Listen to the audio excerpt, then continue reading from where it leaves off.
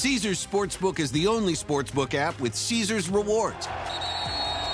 That means win or lose, every bet brings you closer to the types of perks only Caesars can offer, like hotel stays at over 50 iconic destinations, bonus bets, daily profit boosts, tickets to the game, dining, and so much more. Whether you're a new or existing customer, Caesars Sportsbook is always rewarding. Must be 21. Gambling problem? Call 1-800-GAMBLER. Caesars Sportsbook. Don't just spectate, participate. All right, President Trump and Mitch McConnell, they've been at each other's throats for weeks, and then suddenly they give this wonderful, a really stunning press conference. Here's just a taste. Wherever we go, whatever we do, we're gonna go through it together. We may not go far, but sure as a star. Wherever we are, it's together. And then it ended with this long, sloppy kiss. It was just embarrassing for everybody. But you know, the funny thing is the press, the media is now so immersed in this hatred that they didn't even really cover the press conference. They're just spewing craziness, so they missed the whole thing. Also, we have Dr. Jean Twenge is with us today. She's a professor of psychology. She's written a really interesting book called iGen, Why Today's Super-Connected Kids Are Growing Up Less Rebellious, More Tolerant, Less Happy, and Completely Unprepared for Adulthood. Now, the last one, that was true of me. I don't know about that, but like everything else, really interesting combination. I've read her stuff. Very interesting woman. We will talk to her, but first, trigger warning. I'm Andrew Klavan, and this is The Andrew Klavan Show. I feel hunky-dunky, life is tickety-boo. Birds are winging, also singing hunky-dunky-doo. Ship-shape, tipsy-topsy, the world is zippity-zing. It's a wonderful day, hurrah, hooray! It makes me want to sing. Oh, hurrah, hooray! Oh, hooray, hurrah! And not only is the mailbag tomorrow, so you get to ask, if you are a subscriber, you get to ask all your questions. I will answer them all. Personal questions, religious questions, political questions. My answers are guaranteed 100% correct and will change your life on occasion for the better. But if you don't want to wait for that, this very afternoon, 5 p.m. Eastern, 2 p.m. Pacific, I am doing The Conversation with Alicia Krause. So Alicia and I will be sitting there live. You can see us, let's see, how do you see us? Daily Wire Facebook page and the YouTube channel. Anyone can watch, but only subscribers can ask questions. A lousy $10 a month, I will solve all your problems for you. I mean, look in the mirror. You know, I'm just saying, look in the mirror. It doesn't have to be like this. For a lousy $10 a month, you can ask me questions. I will answer them. It will change your life. Also, while you're changing your life, you should also be changing your air filters. What a crappy segue. So, I take it back. You know, here's the thing. We're having another heat wave here. I hope it's only going to last for a couple of days, but it's like 90. Yesterday was like 95 where I was. It's insane. It's October and it was just boiling. And that means you're stuck inside. I'm stuck inside with the air conditioning going all the time. And suddenly you say to yourself, you know, I should probably change the air filter. And then your wife says, what's an air filter? You know, an air filter is the thing that is in these devices in your houses. It keeps the dust levels down. It keeps some of the allergens out. It really keeps you healthier indoors. Americans spend 90% of their time indoors, where concentrations of pollutants are 2 to 5 times higher than they are typically outdoors. And if you suffer from any kind of breathing problems, asthma, allergies, stuff like that. So I have found that through Filter Easy, you can solve this whole problem.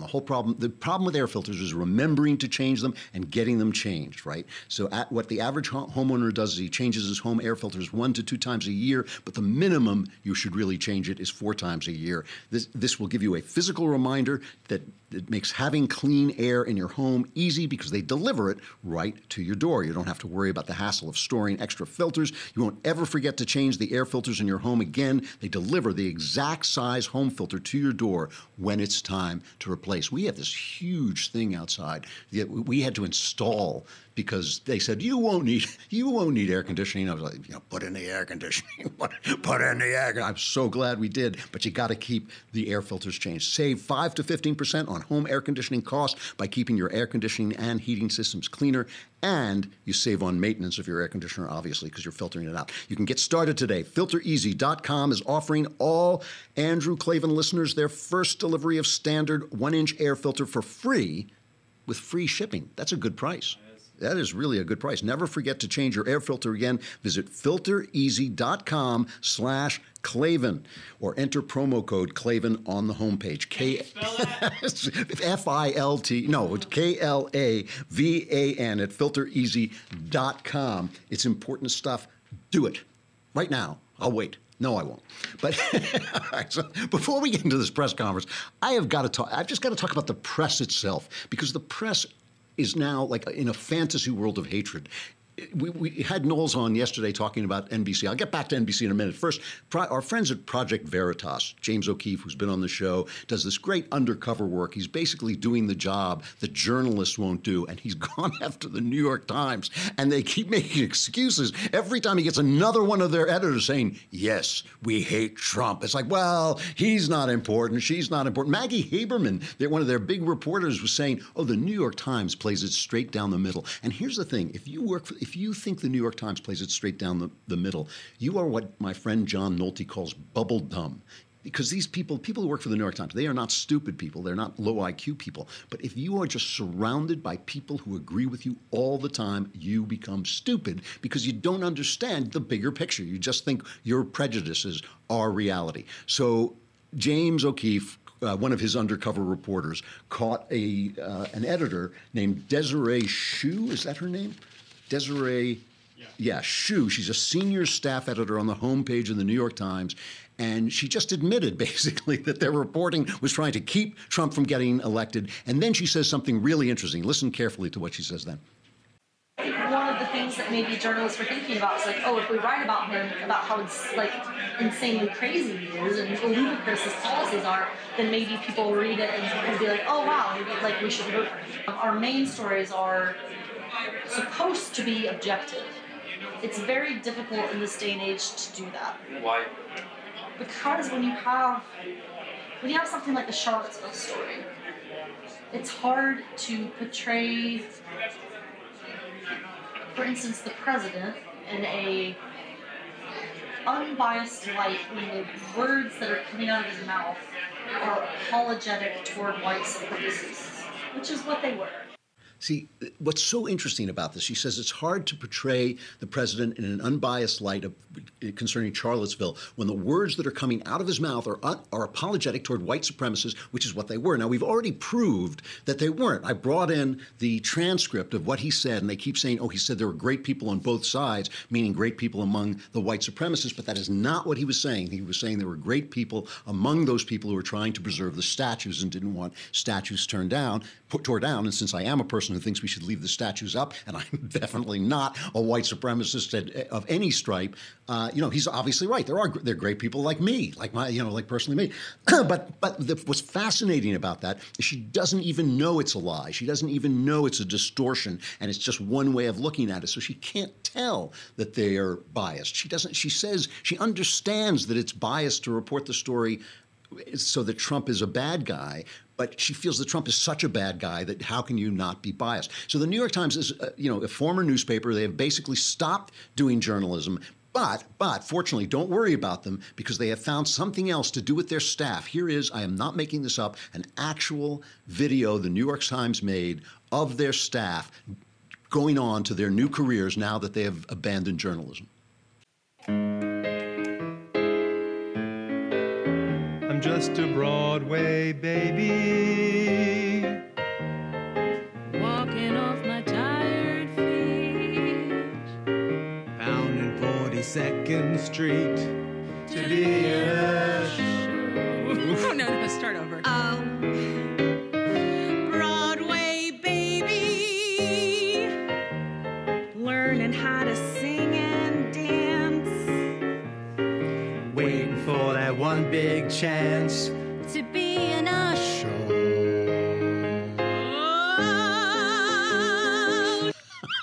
So it's like us, please, like us. You know, this is the newspaper that is selling communism. They're doing this thing called Red Century. I've talked about it a lot because it's just insane. They're writing articles about how women had greater dreams in Red China. You know, if you read, there's a book, a wonderful, wonderful book, if you ever want to read it, called Wild Swans, about 3 generations of women in China, and which shows you just how big their dreams were. Their dreams were, get me out of Red China. That was their big dream. And they had this other thing about how sex was better for women in the Soviet Union. I mean, it's insane, but they can sing Sondheim. I mean, they really belt out that Sondheim.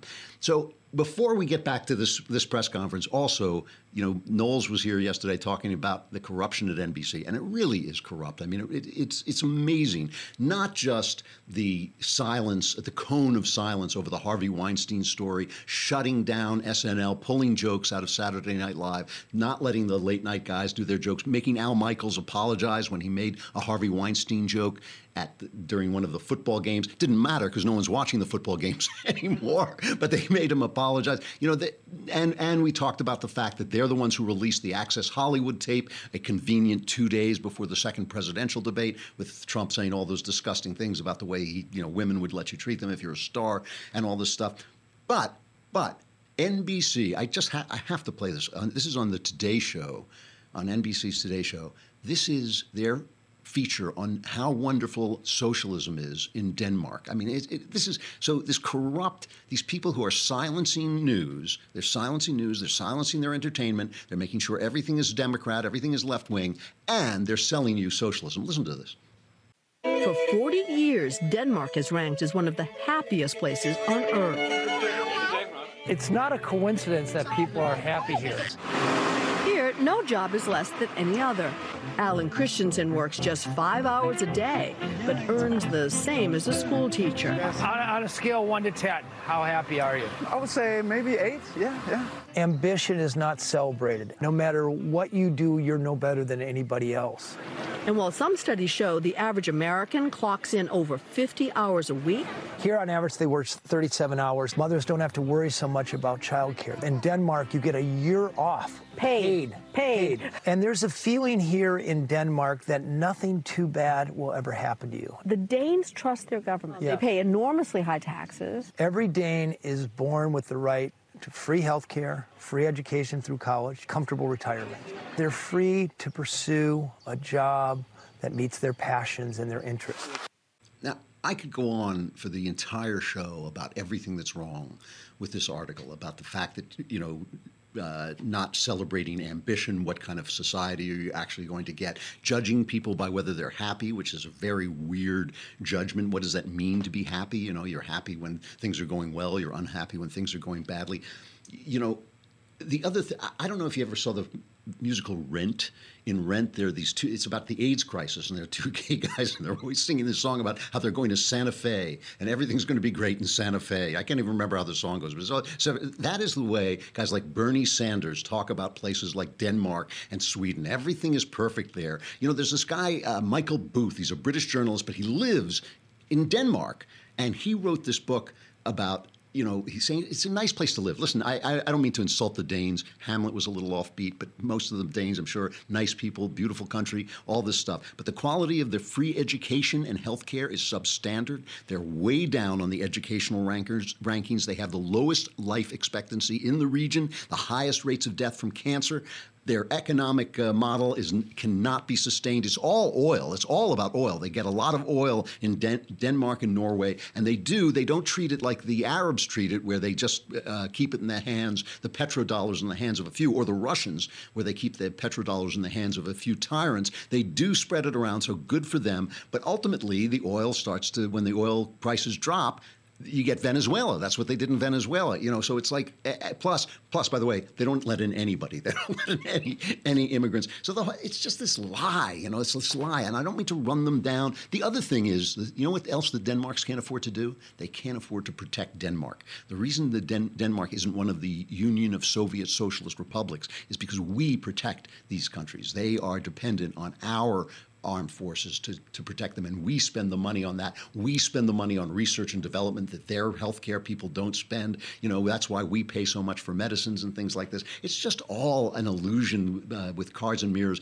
Basically, Europe and Scandinavia live in our garage. They're like old people living in their kid's garage, complaining about how their kid makes their money. And it's just that I just wanted to point out that that is what the press is selling you, and they're corrupt. All right, so Trump comes out, and he gave a press conference about all these things, about how well he and McConnell are getting on. Obviously, like politicians do, they're getting together to make a push on tax reform. They don't want any personal feud to get in the way. But during the press conference, Trump was asked about the fact why he hadn't gotten in touch with the families of 4 U.S. soldiers, I think they were Green Berets, who were killed in Niger, October 4th. The Taliban killed them.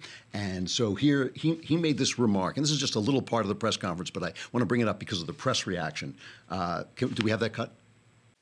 The traditional way, if you look at President Obama and other presidents, most of them didn't make calls. A lot of them didn't make calls. I like to call when it's appropriate, when I think I'm able to do it. They have made the ultimate sacrifice. So generally, I would say that I like to call. I'm going to be calling them. I want a little time to pass. I'm going to be calling them. I have, as you know, since I've been president, I have.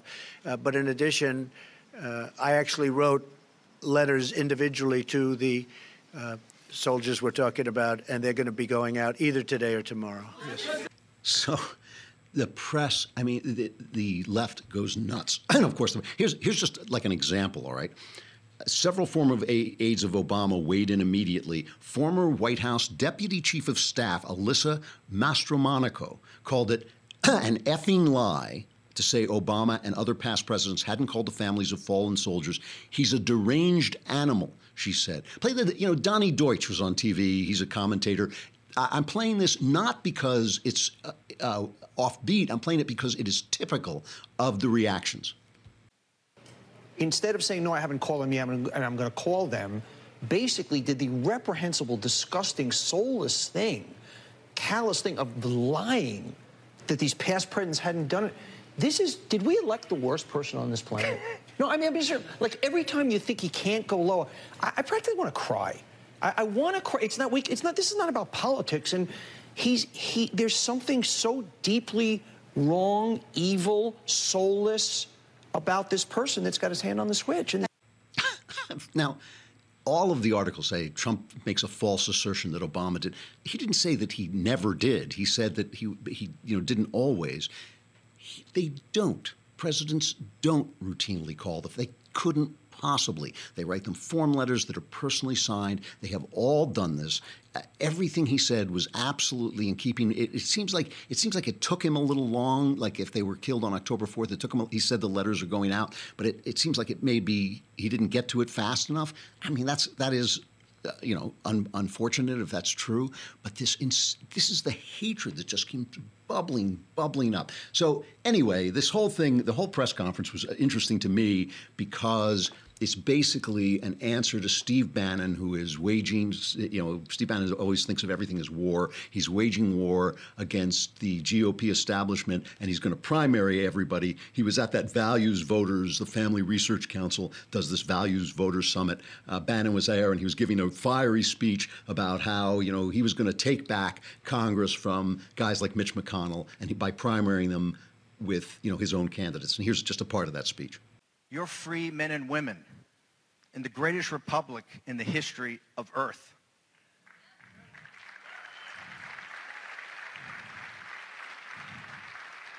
And why are we nationalists? It's not ethno-nationalism. These guys can run that drill all they want. It's economic nationalism. It doesn't matter what your race is, your ethnicity, your gender, your religion, your sexual preference. It doesn't matter. Does not matter. As long as you're a citizen of this republic, that's what matters.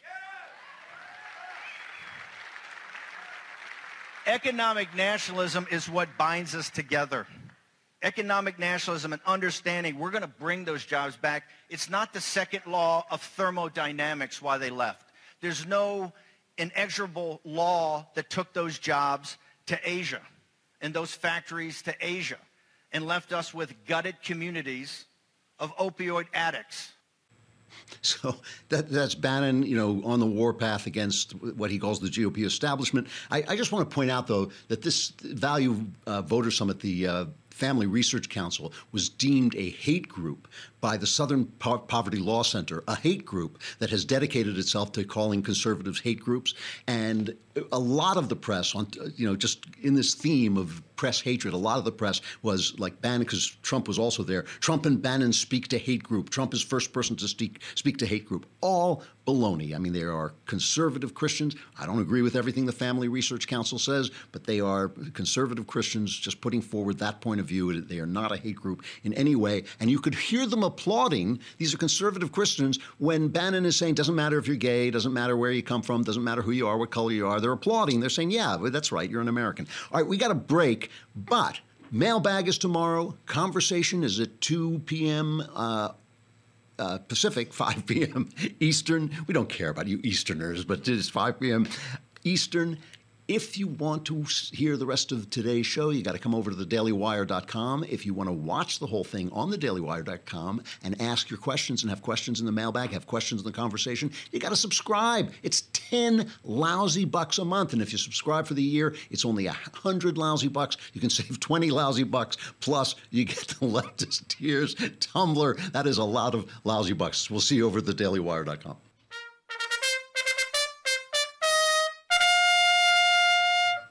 Okay, so here's what I like. Trump before, the thing about Trump is becoming a politician, but he's so blunt that he's not really as good at being a politician as some of these more subtle guys. And sometimes the bluntness is great, sometimes it's not so great. But before lunch, he was asked about Bannon being on the warpath. Okay, so this is, I guess, the first one is number 2. Well, Steve is very committed. He's a friend of mine, and he's very committed to getting things passed. I mean, look, I have, despite what the press writes, I have great relationships with actually many senators, but in particular with most Republican senators. But we're not getting the job done. And I'm not going to blame myself, I'll be honest. They are not getting the job done. We've had health care approved, and then you had a surprise vote by John McCain. We've had other things happen, and they're not getting the job done. And I can understand where Steve Bannon's coming from, and I can understand, to be honest with you, John, I can understand where a lot of people are coming from, because I'm not happy about it, and a lot of people aren't happy about it. Okay, so he understands this is before lunch with Mitch McConnell. He understands where Bannon is coming from, and he's really annoyed at the Congress, and it's not his fault, it's the Congress's fault. Then he has lunch, they kiss, they talk, they play footsie under the table. Then after lunch, they ask him, this is an amazing press conference, by the way. Well, let's just play this. After lunch, they ask him, and he changes his tune just a little bit. It's cut 4. I have a very good relationship, as you know, with Steve Bannon. Steve's been a friend of mine for a long time. I like Steve a lot. Steve is doing what Steve thinks is the right thing. Some of the people that he may be looking at, I'm going to see if we talk him out of that, because, frankly, they're great people. So now he's going to talk to Steve Bannon, maybe help out Mitch McConnell a little bit. This was an amazing press conference, by the way, because it was 40 minutes long, and the press, he just let the press shout questions at him for 40 minutes and answered every question. The guy he is the most transparent president in my memory. I mean, I've never seen a president so open to talking to the press, and it was fairly friendly. I mean, it was not the press screaming the way they sometimes do, and it was not Trump insulting them constantly. It was pretty friendly. So Mitch McConnell stepped up too, and they were both, now Trump just loves Mitch McConnell, and we should play the cut of Trump number 9. This is Trump saying, now we're the greatest of friends now. It must have been a fantastic lunch. I mean, But we've been friends for a long time. We are probably now, despite what we read, we're probably now, I think, at least as far as I'm concerned, closer than ever before. And the relationship is very good. We're fighting for the same thing. We're fighting for lower taxes, big tax cuts, the biggest tax cuts in the history of our nation. Okay, so now they're the best of friends. And Mitch McConnell, got up, and he had the big thing about Bannon that he just didn't think. He pointed out that when they sent up the Tea Party candidates last time, they all got smushed, because what happens with Tea Party candidates is they can win in Congress, where you're trying to win a small constituency, normally kind of homogenous. All the people in that little area, have the same kind of politics. But when you send them up on the national stage trying to win in the Senate especially, it becomes much harder. And so Mitch McConnell, listen to how Mitch McConnell actually sounds a little like Trump here. The goal here is to win elections in November. Back in 2010 and 2012, we nominated several candidates, Christine O'Donnell, Sharon Angle, Todd Akin, Richard Murdoch. They're not in the Senate. And the reason for that was that they were not able to appeal to a broader electorate in the general election. My goal as the leader of the Republican Party in the Senate is to keep us in the majority. The way you do that is not complicated. You have to nominate people who can actually win, because winners make policy and losers go home. We changed the business model in 2014. We nominated people who could win everywhere. We took the majority in the Senate. We had one skirmish in 2016. We kept the majority in the Senate. So our operating approach will be to support our incumbents, and in open seats to seek to help nominate people who can actually win in November. I like that. Winners make policies, losers go home. It sounds just like Trump. And we're going to talk more about this, but I want to bring Dr. Twenge on now. Jean Twenge is a professor of psychology, the author of iGen, Why Today's Super-Connected Kids Are Growing Up Less Rebellious, More Tolerant, Less Happy, and Completely Unprepared for Adulthood. Have I got you, Dr. Twenge? Yes. Hi, how are you doing? Good, thank you. Thank you for coming on. I have not read the entire book, but I read the excerpt in The Atlantic, and it's a really fascinating study. The first question I want to ask you, though, is a little offbeat. How do you go about studying a generation? Well, you go to the really large national surveys that are done every year of teens and entering college students, and they're asked thousands of questions, so you can get a really good gauge on how they spend their time, how they're feeling, their attitudes, and their politics compared to previous generations at the same age. So you can take age out of the equation, because these surveys go back to the 1960s and 70s, so you get a snapshot how boomers, Xers, and millennials look like when they were teenagers, as well as what iGen looks like these days. And so you found basically that something big happened. I mean, you have said that most generational changes are kind of glacial, kind of slow, but there's been a sudden, shocking, very swift change. What was it, around 2012, you said? Yeah, that's right. So I've been looking at generational differences for about 25 years. So in the past decade or so, that's meant these large national surveys. And that's right, around 2011 or 2012, there were some really sudden changes in how teens spent their time and in their mental health. So their time, when they're not in school, their leisure time, switched away from spending time with their friends in person and toward spending more time on their phones and communicating with their friends electronically. Then right around that same time, loneliness started to spike, depression started to spike.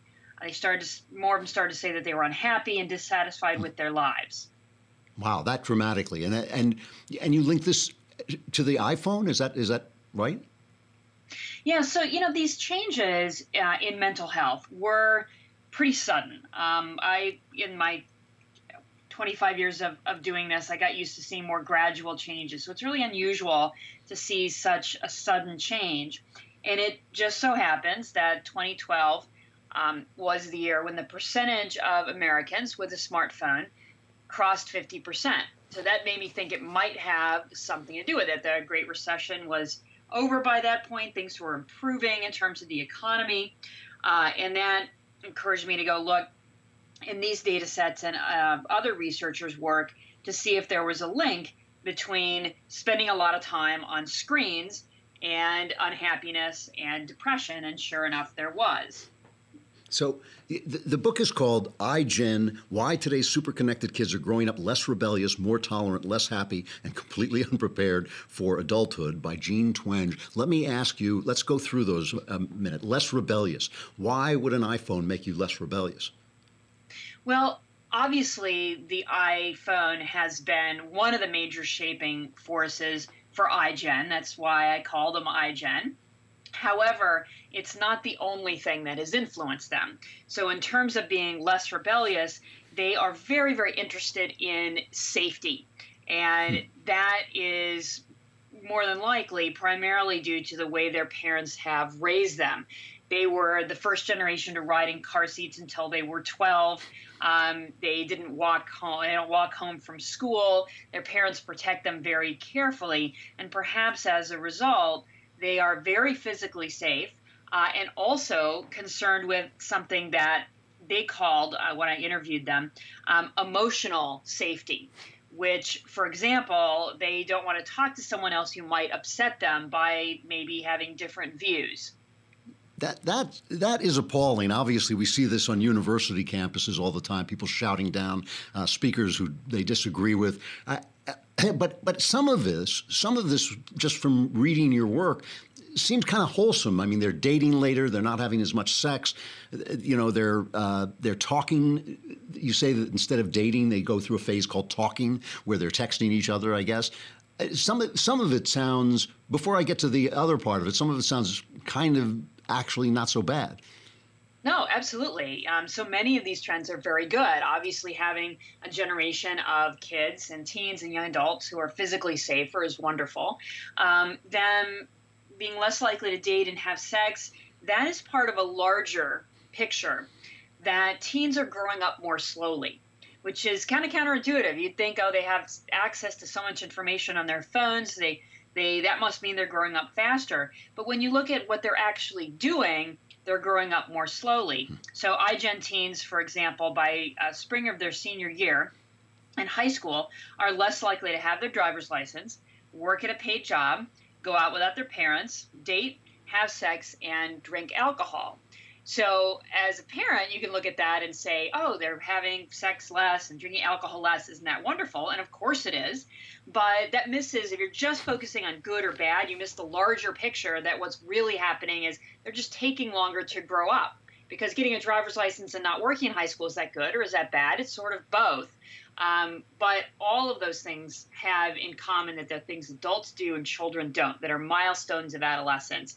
And iGen teens are doing those things later. That's very interesting, because you're saying it's a complex. I mean, the same thing is true. It seems the next thing in the title of the book, iGen, Why Today's Superconnected Kids Are Growing Up Less Rebellious, More Tolerant, Less Happy, and Completely Unprepared for Adulthood, that you say more tolerant, and yet you say that they are wary of people who will say things that upset them. How do those two things seem to be in conflict to me? How can it be more tolerant and also unable to hear conflicting views? Right. So that's one of the other complex things about our current culture and about iGen. So in terms of tolerance, if you look at teens and young adults over time, iGen really stands out in particular compared to previous generations in their attitudes toward gays and lesbians. Say their support of same-sex marriage and other issues around that.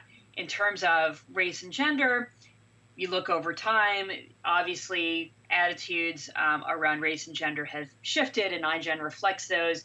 But if you just take a snapshot right now, in the past few years, there's not a huge generation gap there. Boomers, Gen Xers, millennials, iGen, all kind of have the same level of acceptance and tolerance around race and gender. It's really LGBT issues where iGen stands out. But there is that interesting contradiction that although they have a high degree of tolerance based on group membership, that level of tolerance doesn't always extend to issues around free speech, political beliefs, and so on. So although you get a generation who says, oh, that's who you are, you should be who you are, that's cool, they are some, certainly not all, some are less willing to accept the idea that, for example, a university is a place where we should be able to discuss our disagreements and learn about viewpoints other than our own. That's interesting. I mean, it's almost as if their tolerance were created by looking at life in a kind of fuzzy way, so you don't have to ask questions about anything. I mean, I've always been, all my life, I've been very accepting of gay people and all kinds of people, but I do believe it's a fair question to ask whether the ways in which we interact sexually are moral or not. I think that that's a discussion that people can rationally have, and whether religion has any effect or just teleology or anything like that. So it's almost as if they manufacture their tolerance through not asking any questions.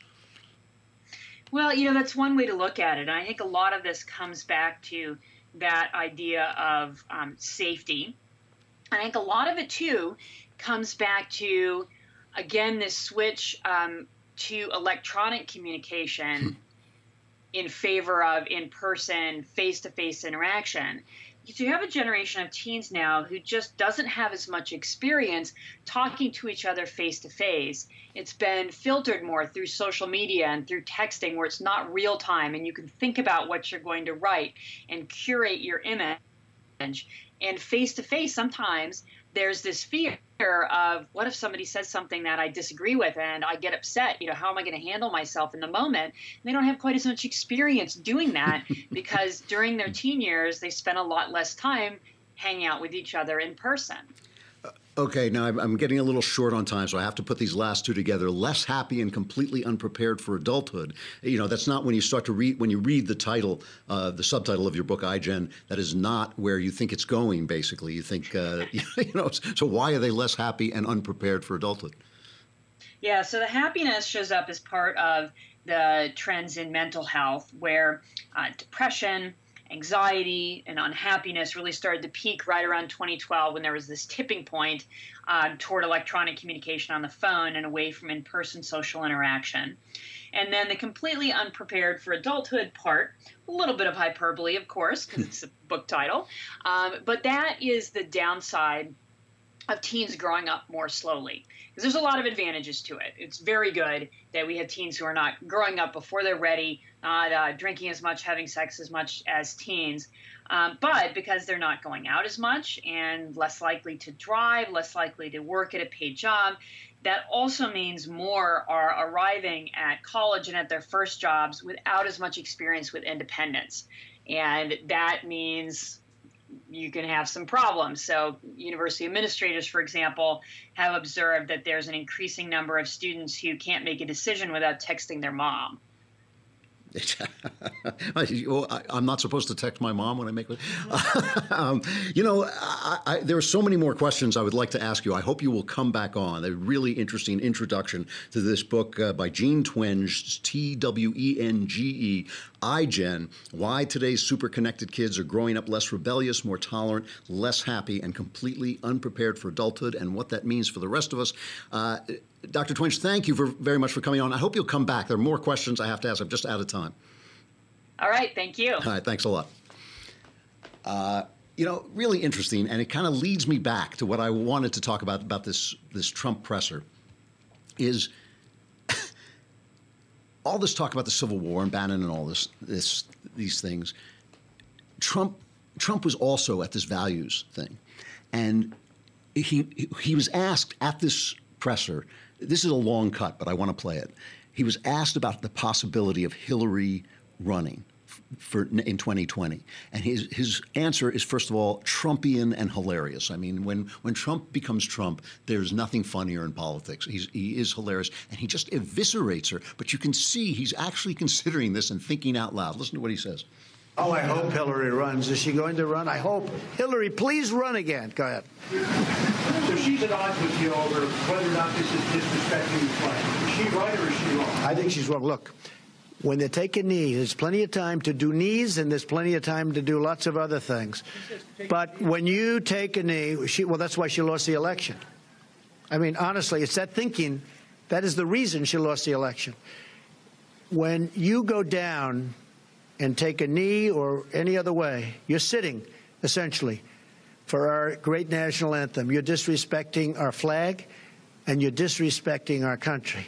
And the NFL should have suspended some of these players for one game not fire him, suspended him for 1 game. And then if they did it again, it could have been 2 games and 3 games and then for the season. You wouldn't have people disrespecting our country right now.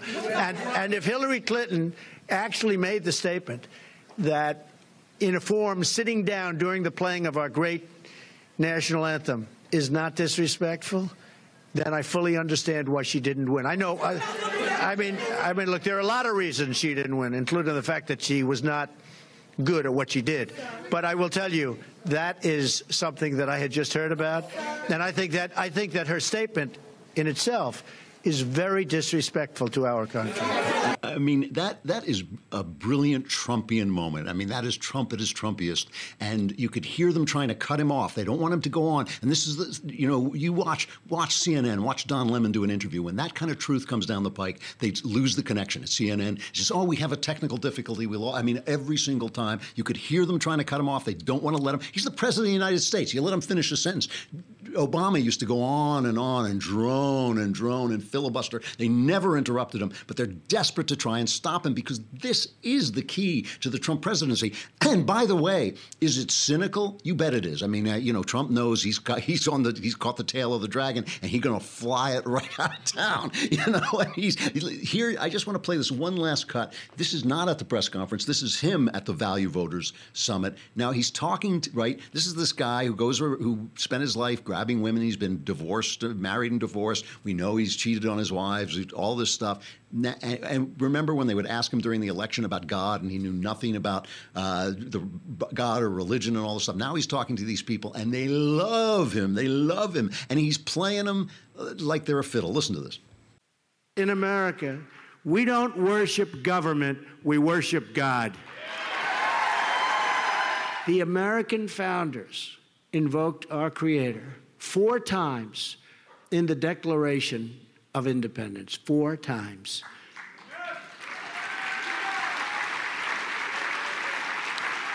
How times have changed, but you know what? Now they're changing back again. Just remember that. We are stopping cold the attacks on Judeo-Christian values.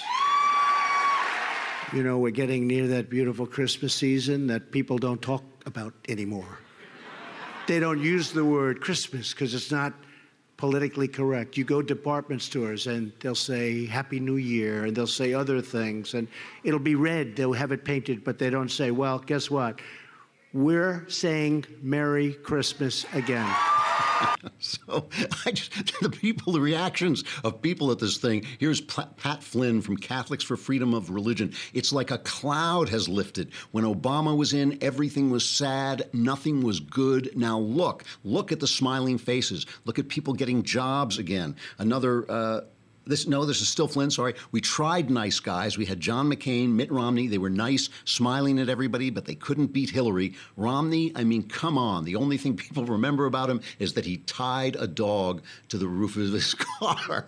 And all I'm saying about Trump is that he is moving the Overton window. You've heard of the Overton window, right? It's the window of acceptable conversation. What is acceptable to say? And he is moving the window back to where it's traditionally been, back to talking about patriotism as if it were a good thing. Remember, how uncomfortable they were during the Bush years, how uncomfortable the press was with saying the word patriotism. Katie Couric says, I'm uncomfortable with patriotism. I'm uncomfortable saying the word God, talking about Christmas. And is there an element of cynicism in Trump? Yes. But I do believe there's also an element of affection for these people. Bill Kristol, who has been a never Trumper ever, he put out a tweet today. I like Gorsuch, and it's not just Gorsuch anymore. It's an entire panoply of conservative judges that Trump has been appointed. But he says, I like Gorsuch. I like decertifying Iran, the Iran deal. I like leaving UNESCO. Trump got out of UNESCO because they're anti-Semitic. But all those victories are not worth the degradation of our public life that is the Trump presidency.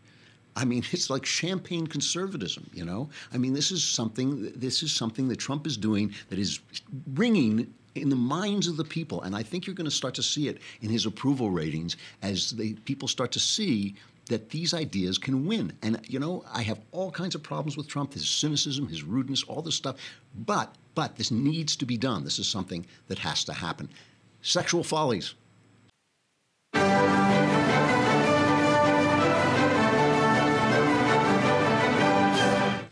So Ross Douthat, who is the kind of conservative columnist on Knucklehead Row at the New York Times, and he's a Catholic, and that's what makes him, so there's conservatism there, is talking about the 70s after the Harvey Weinstein thing came out. And he was talking about how during the 70s, you know, it was really the height of the sexual revolution. And he says you can look at it through the statistics. There were never so many divorces in the 70s, never so many abortions as in the 70s, a much higher rate of rape, an STD crisis that culminated in the AIDS epidemic.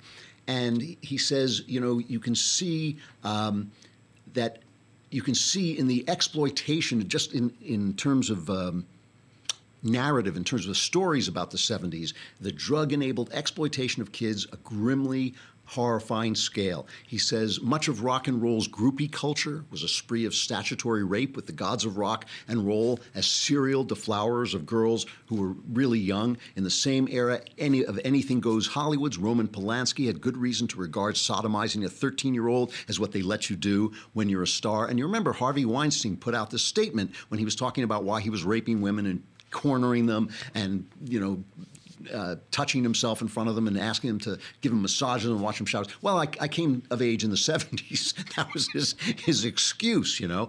And Douthat says, you know, things have gotten better. You know, people, as we just heard from Dr. Twenge, people are, you know, young people are having sex less, all this stuff. But he says, but let us not congratulate ourselves too quickly. There are ways in which we have passed from eros to thanatos, to death, from the chaos of unrestrained desire to the stability of senescence. Our era is less overtly sexually destructive, in part because we're giving up on sex itself, retreating into pornography and other virtual consolations. In the 1970s, people left their marriages because they believed some higher fulfillment awaited. In the 2010s, they marry less, have less sex once married, and have fewer children, opting out of promiscuity and procreation. Both abortion rates are down, but suicide rates are up. Really interesting. And I want to talk, I'm going to go a little long here. I'm reading a biography of the poet Shelley. It's a huge book. I've been reading it for weeks and weeks and weeks. And I always like to read about the Romantic era because it was very much like our era.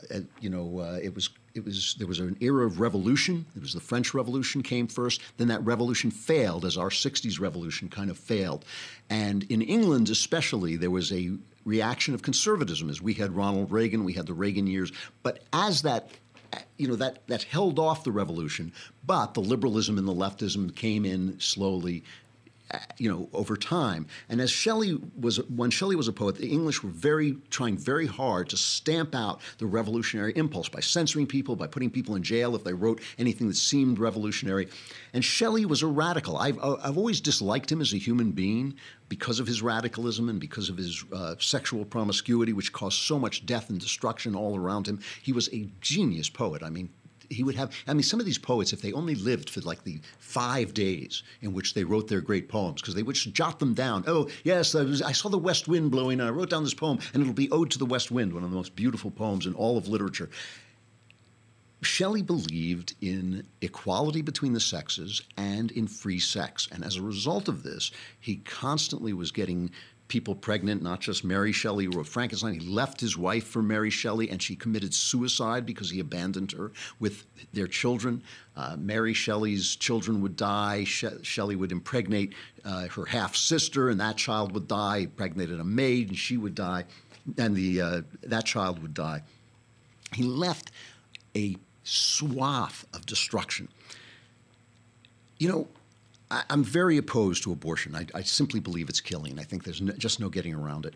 But I do understand that there is something in the impulse to make women and men equal, to make their lives equal, to make their sexual lives free. This has been in people's minds since Adam and Eve, to be free sexually, to be equal sexually, to be the same. And the thing that gets in the way are these darn babies. You know, they get in the way because when you have sex with women, they do this weird thing where they start to reproduce, you know, and that is, you know, this unavoidable unavoidable consequence. Even with birth control, it still happens.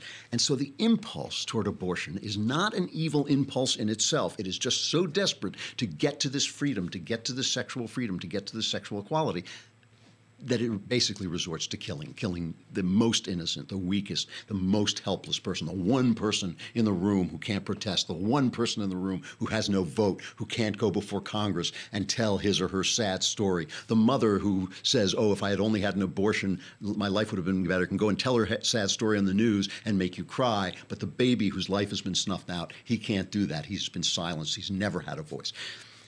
So all I want to say is this idea that creativity and rampant sexuality are connected may be true. There may be something to it. But the rampant sexuality has this moral problem. It has, like the speed of light, it has a place beyond which it cannot go. And unless we talk about that, instead of using these stupid terms like women's reproductive choice, women's sexual health, all these stupid terms they use to stop from using the term abortion, to keep from using the term killing, unless we can talk about to each other, to people who are pro-life and people who are pro-abortion, what it is we're talking about. We're talking about freedom and the price of freedom, and when that price becomes too much to pay. It would be a real change to hear that conversation, to hear a conversation about the basics, and until we do, we'll just remain stupid about sex, as we have been since the Garden of Eden. All right, the conversation is coming up at 2 o'clock here. I'll give you one more read through here.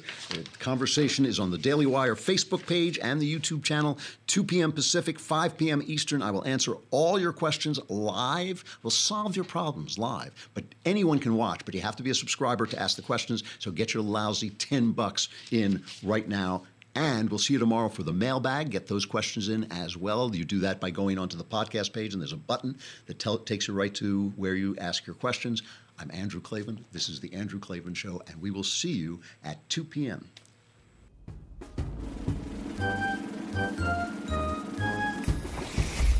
Oh, hooray, hurrah. Caesars Sportsbook is the only sportsbook app with Caesars Rewards.